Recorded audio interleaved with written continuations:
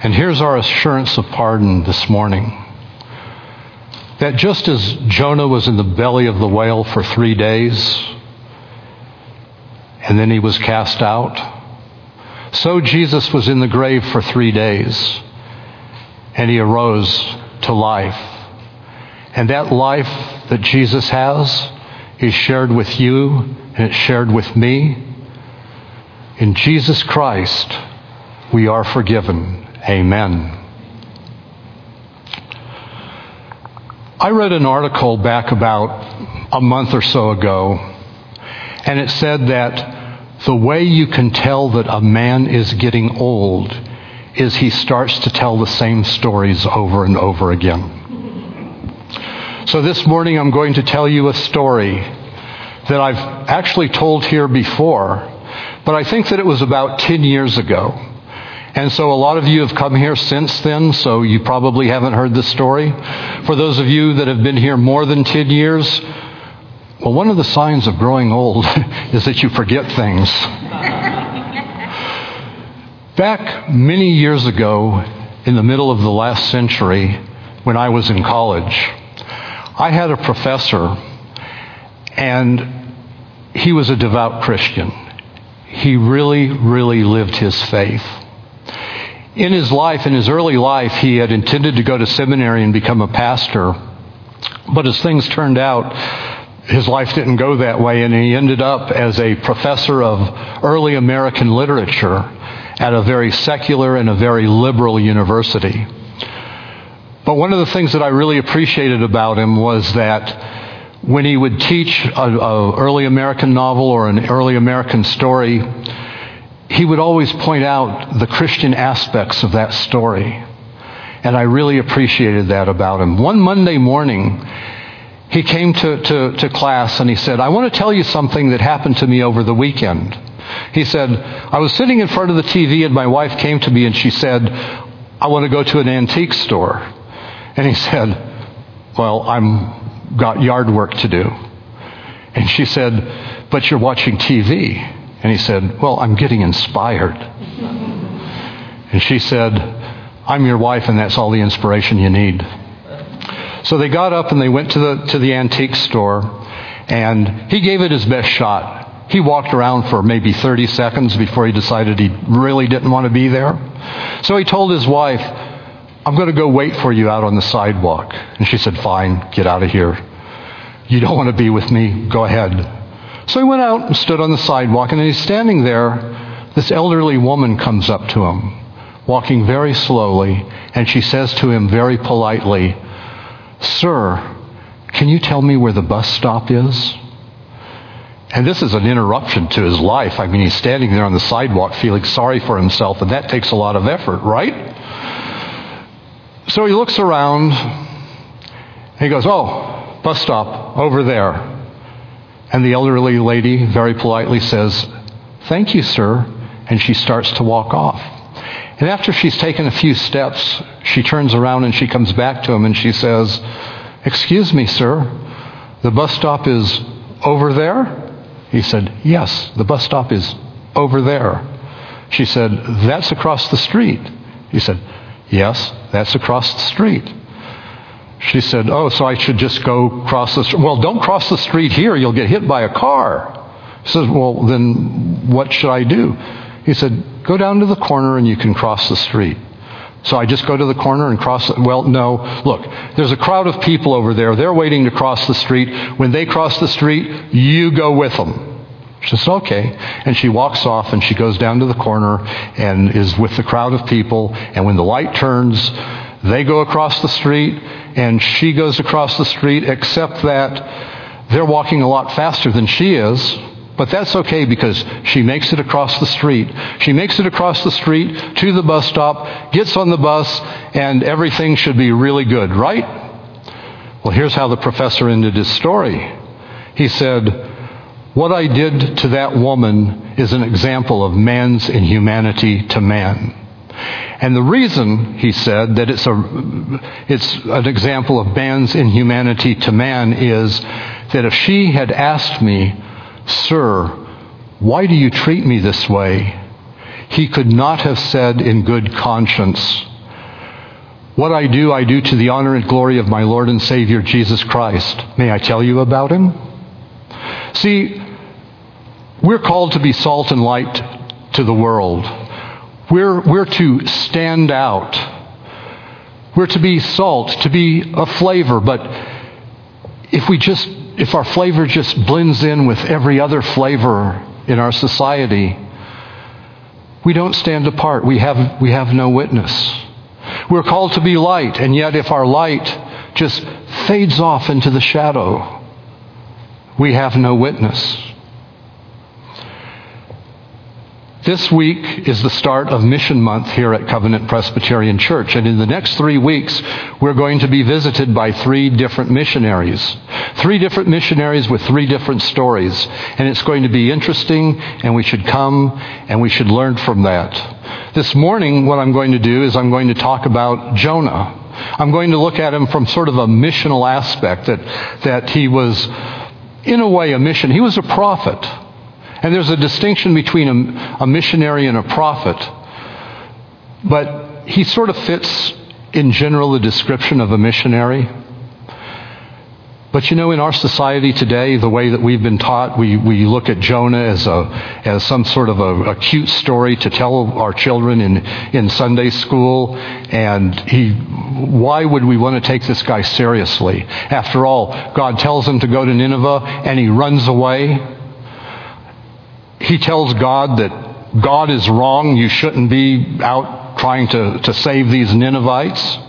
He argues with God. He never, in the entire story of Jonah, he never repents of his attitude or of his attempted disobedience of God. But it's interesting, isn't it, that today the Jews honor Jonah. The early church, the early Christian church, saw him, had high regard for him. And as we saw in our New Testament reading, even Jesus had something good to say about him, that Jonah was a sign that points us to Jesus.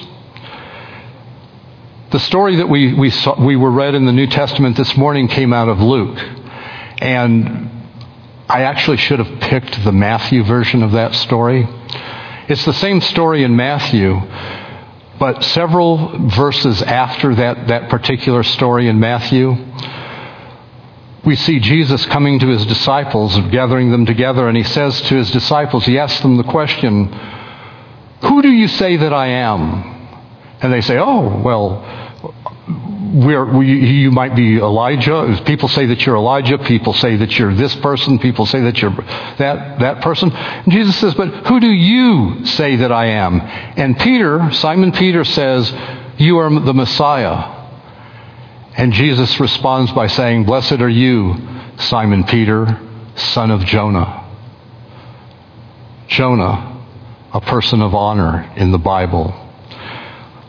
Our scripture lesson this morning for the sermon comes from the 2nd chapter of Jonah, verses 7 through 9.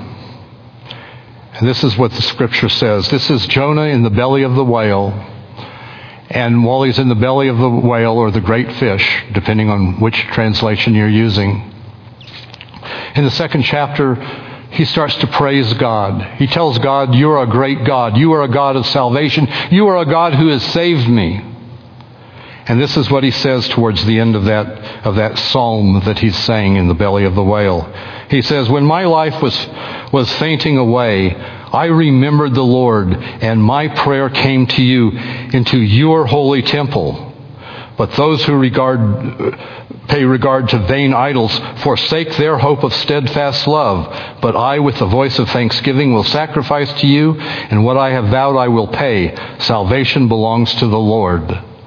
Let's pray. Dear Heavenly Father, we thank you for bringing us together this morning, and we pray that somewhere in this message there is something for each and every one of us here. Thank you, dear Lord. In Jesus' name we pray. Amen. So when we look at the 1st chapter of Jonah, Jonah is called by the Lord. The Lord says to Jonah, "I want you to go to Nineveh." And Jonah says, "No, I'm not going." I'm not going, and you're not going to make me. Never say that to the Lord, by the way. You can't make me. Big mistake. So Jonah, for those of us who are familiar with the story, Jonah gets on a boat, on a ship, and he heads in the exact opposite direction of where he's supposed to be going, hoping to escape the Lord. But you can't escape the Lord. The Lord is always with you. Okay? So he goes, and through a series of misadventures, he gets thrown overboard off of the boat, sinks down into the water, and God sends a great fish to rescue him, and the fish swallows him. When we look at Jonah and we see that Jonah is trying to escape, our reaction to that is, you can't escape God. God won't let you get away. And besides, who are you? Who are you to try and run away from the Lord? Who are you to tell God no when God has something for you to do?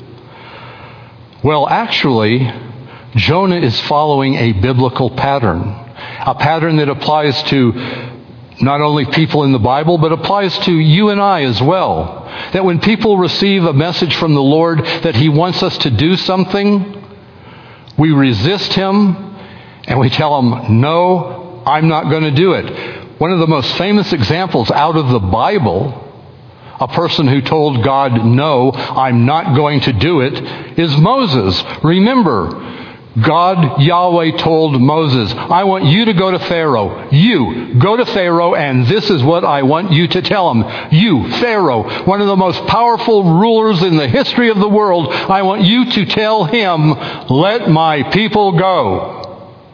And Jonah's like, not me. No, not me. No. And God tells him again, go to Pharaoh, and this is what you are going to tell him. And Moses says, no, I'm not worthy, I'm not prepared, I don't have the talent, I don't have the ability. And God tells him, who gave you a mouth? He says that in Exodus. Who gave you a mouth? And it's like, well, maybe you did. Right. One of the things about Moses was, we see in Exodus chapter 4, it says that the Lord's anger burned against Moses. We usually think of Moses as the good guy, the guy that gets things right, the guy who represents God as nobody else could possibly represent God. And yet Moses resisted the call of the Lord, and the Lord got angry with him.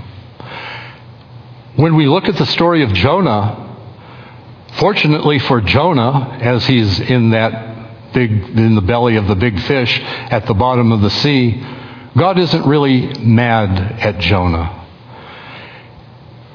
He has a lot of patience with Jonah.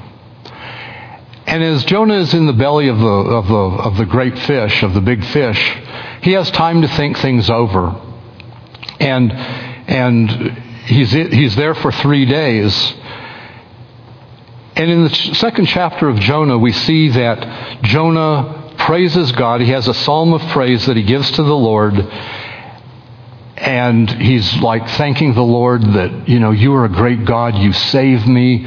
You're just like the greatest God of all time. Except listen to what Jonah actually says here. He says, I remember the Lord, and my prayer came to you into your holy temple.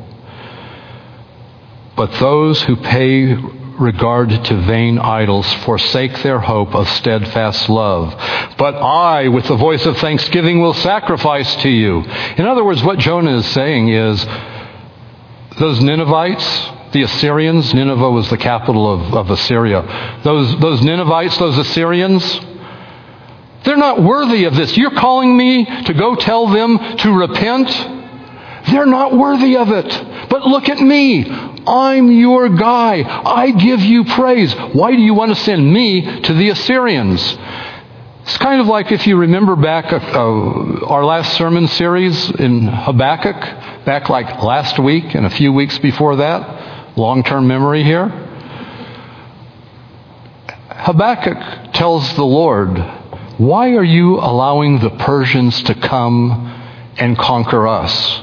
You are punishing us by bringing a people who are more wicked than we are. Habakkuk admits that the Hebrews are disobedient, that they're sinful. But the question that Habakkuk puts to the Lord is, why do you bring somebody who is more evil than we are to punish us, to ultimately be a source of our salvation? Why would you do that? And here you've got Jonah, Jonah lives 100 years before Habakkuk. You've got essentially the same thing where Jonah is saying, those Ninevites over there, they don't worship you. They worship idols. And you want me, a righteous Jew, to go over there and tell them they're not worth it. They are not worth it.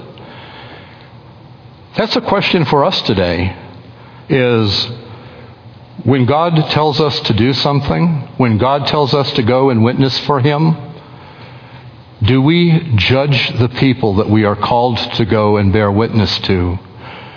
And do we just turn our backs because we know that those people are a wicked people, they're sinful, and they're not worth our effort?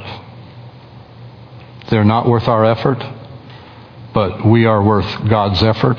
Really? Giving credit to Jonah here a little bit.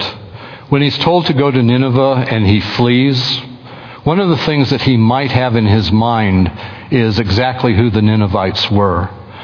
In Habakkuk, the Persians, when they came and conquered and carried off the Jews of the southern kingdom, Judah, they treated the Jews relatively nice. I mean, the Jews got were able to maintain their own culture to some extent, and they eventually were allowed to come back into the promised land. The Assyrians, it's a little bit different. The Assyrians were probably one of the cruelest people to ever inhabit the face of the earth. They were like Nazis before there ever were Nazis. They were just downright rotten, stinking people. One of the things that they liked to do was to take their prisoners and skin them alive. That's what they did for sport. Just as we have a custom in our culture today of shaking hands with people, they had that same thing. They shook hands with people also. But what they liked to do with their prisoners was they would cut off the hand of the prisoner, and they would reach over to the hand that the prisoner had left and shake that hand and mock the prisoner as the prisoner was dying. This is the kind of people that God was calling Jonah to go and deliver a message to. And I have to admit that if I was called to go to those people, I probably would not want to go. I don't think that any of us would really want to go. But here's the thing that we have to remember. When God calls us, He doesn't leave us alone. He doesn't say, you, go out there and do this. The Holy Spirit is always with us. And sometimes when we think that the obstacles are insurmountable that God is calling us to do, they're not, because the Holy Spirit is with us. God doesn't call us to do random things. God has a plan. And we need to remember that. When God calls us and we resist it, we should think about it and understand, oh, wait a minute, God has a plan. Maybe I need to go along with God's plan. And here's another thing about resisting. When you resist God's call, like Moses resisted God's call, and Jonah resisted God's call, and God calls again and again, that's a confirmation of the genuineness of the call. God pursues you. The people that God wants, God pursues. God doesn't just tell you once. He'll tell you as many times as it takes. So know that when God is calling you to do something and you back off and He calls you again, that's a confirmation that He really is calling you. Be careful that you don't let your own personal imaginations get in the way. We do that all too often and then find ourselves in trouble. But seek the way of the Lord. Seek the way of the Lord. See what He has to say. See what the Lord has to say to you when He's calling you. And so Jonah tells God, I'm a good guy compared to those Ninevites. Why should I go? And God says, go. And so in the 3rd chapter of Jonah, we see that Jonah goes to Nineveh, and he arrives there and he walks into the city, and with very little effort on his part, the Ninevites hear the message. They hear the message to repent. They repent. They do it with enthusiasm. They're very, very militant about it. Word reaches their king, the king of Nineveh, the king of a very evil people. And he's like, 40 days to repent. Let's not take the 40 days. Let's do it now. Let's not wait. Let's do it now. And not only does he repent, but he gives orders to his whole city that this is what they're supposed to do, that they're supposed to wear sackcloth. And not only are they to wear sackcloth, but all the animals are supposed to wear sackcloth. Just total repentance. Everybody, everything in Nineveh is to repent. Funny thing here, though, about the story of Jonah. Nowhere in the book of Jonah does it say that Jonah ever repents of what he does. But these people of Nineveh repent, and they do it.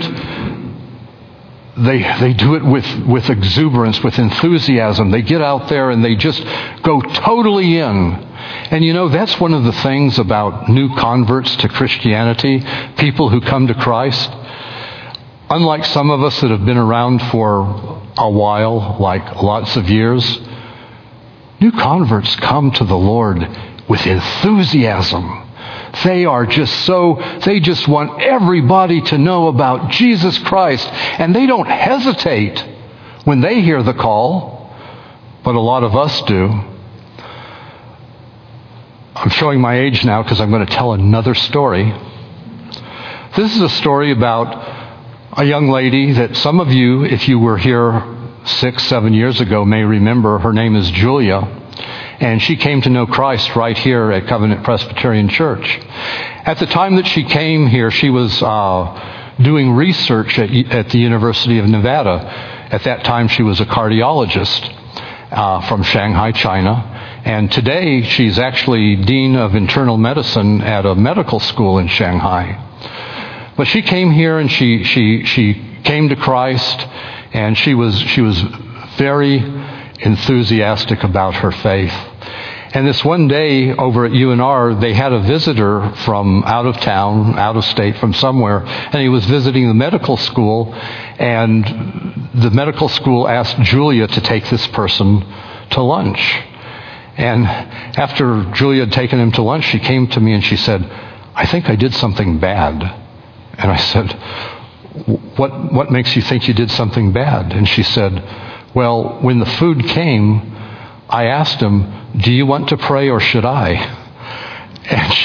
And she said, in the United States, is it the culture that the host prays and doesn't ask the guest? And as a Christian, I had to say, it's the culture in America that we don't pray. I mean, can you imagine that? But like I said, these young converts to the faith, they're so enthusiastic. They bring somebody to Christ, they'll do your work for you. They really will. They'll go out and they'll tell people about Christ. And so I thought, this is so pathetic that she had to ask me, in your culture. And I had to say, we don't pray. But the nice thing is that when we pay, we use money that says, in God we trust. Isn't that great? Isn't that just fantastic? So that brings up the question then of who or what is the God? But anyway, these people are very enthusiastic. They repent. And it's great. Except that Jonah doesn't think it's so great. In the 4th and final chapter of Jonah, we see Jonah with God, and once again they're having a conversation. One of the things that I've read in some of the commentaries is that they point out that Jonah was in the belly of the whale for 3 days, and then he was at Nineveh for 3 days, which makes 6 days. So the 7th day should be the Sabbath, a day of rest, also a day to be with the Lord. And so I'm not sure that I quite agree with that, but it sounds good anyway. So nevertheless, Jonah and the Lord are together. And as we know, on the Sabbath we're to rest. We should rest in the Lord. But here's Jonah, and he's fighting against the Lord, and he says, I still say you shouldn't have done what you did for those people. They're not worth it. You shouldn't have done it. And God says, I just built you a shelter to keep you from the heat. What's your problem? Why do you think that I shouldn't be concerned of those 120,000 people and their cattle? And Jonah's persistent, and he says, shouldn't have done it. God takes away his shade, makes Jonah even more mad. And Jonah's sitting there stewing and just, he really does not agree with what God did. Keep in mind, though, like I said earlier, Jonah was a prophet. He wasn't a missionary, and there's a difference between a prophet and a missionary. A prophet tells the word of the Lord. He says, like Jonah did, 40 days, you need to repent. There's going to be destruction, and then goes away. But a missionary is different. A missionary comes and says, y'all are sinful people. They don't necessarily say that out loud to the people when they're meeting them. But they say, here's a sinful people in front of me. Here's where God has led me. I'm not just going to give them a message. I'm not going to just tell them the message that God has for me to tell them. I'm going to live with them. I'm going to become part of them. I'm going to be with them day and night, not just for a couple weeks or a couple months. In many cases, I'm going to devote the rest of my life to serving Jesus Christ by serving these people who, according to Jonah, would have been unworthy. According to Jonah, would not have been worth the effort. But Jesus says they are worth the effort. Jesus says that these missionaries need to go out to those people, and Jesus says that you and I need to go out to those people. Not necessarily the same way that a missionary goes out and lives with the people for years and years, but each one of us has a gift and ability from the Holy Spirit to be a witness for Him.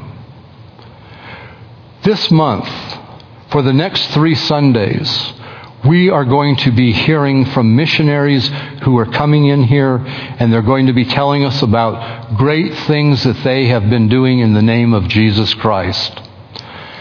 I want you to pay careful attention to what they have to say. Because just as they have a purpose in life to serve Jesus Christ, so do each one of us. And I want us to listen to them. I want us to hear them when they talk.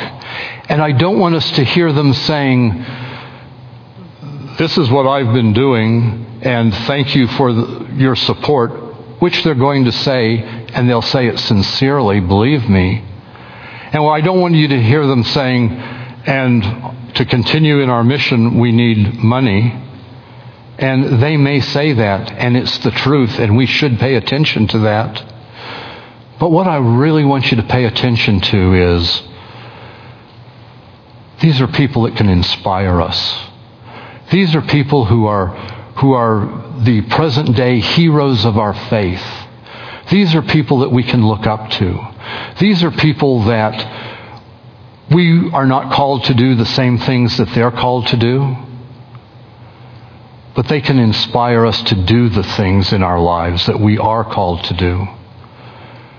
And you know where God got these people? He found them in congregations just like ours. So in that respect, we're pretty special because we've got people here that God wants to use. God may already be using you. Maybe you don't have to pray and say, God, what is it that you want me to do? He may already be using you. But you also might want to pray that He can continue to empower you, continue to bless you, continue to bless others through you. That's what Mission Month is ultimately about. It's not about just supporting our missionaries who go out, but it's looking at their stories, looking at their life stories, and seeing how what God has applied in their lives can also be applied to our lives. How we can live for Him in the fullness of what He calls us to do.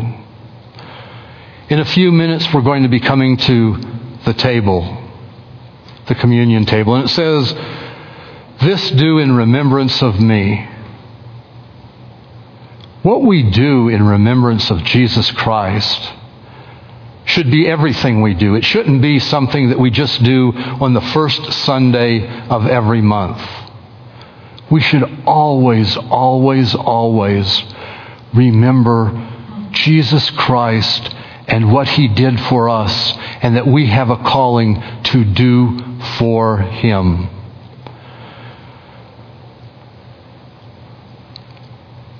When we go out into the community, not all of us are called to say, "Hey you, I want to tell you about Jesus Christ," and call somebody over. For most of us, that's not what God is calling us to do. He is calling us to tell people about Christ. But more often than not, we start with living a life that exemplifies the principles that Jesus would want us to live by. Every day, what we do, we should be remembering and doing for Jesus Christ. The greatest inhumanity that man can perpetrate upon his fellow man is failing to proclaim the gospel of Jesus Christ. Each and every one of us, with every breath that we take, should lead a life that when somebody sees what we do, when somebody sees how we go about living our lives and how we fit in or don't fit in to the world around us, when somebody sees that, and they come up to us and they say, "Why do you do what you do?" We should be prepared in season and out of season to say, "I live my life to the glory of my Lord and Savior, Jesus Christ. May I tell you about Him?" Dear Holy Spirit, we thank you that we are called not just to come to Jesus, but we're called to live for Jesus. That we are called to live for Jesus in a way that others will see, and to live for Jesus in a way that will bring honor and glory to God the Father, the Son, and the Holy Spirit. It is such a joy in our lives that we can claim Jesus as our Savior because Jesus first claimed us. And we pray this in Jesus' name. We pray because there is nothing greater in all of creation or beyond creation than Jesus Christ and the love that He has for each and every one of us. We pray this in the name of Jesus Christ because it is Jesus and Jesus alone that gives our life meaning. We pray this in the name of Jesus Christ because without Christ, we are in fact nothing. In Jesus' name we pray. Amen.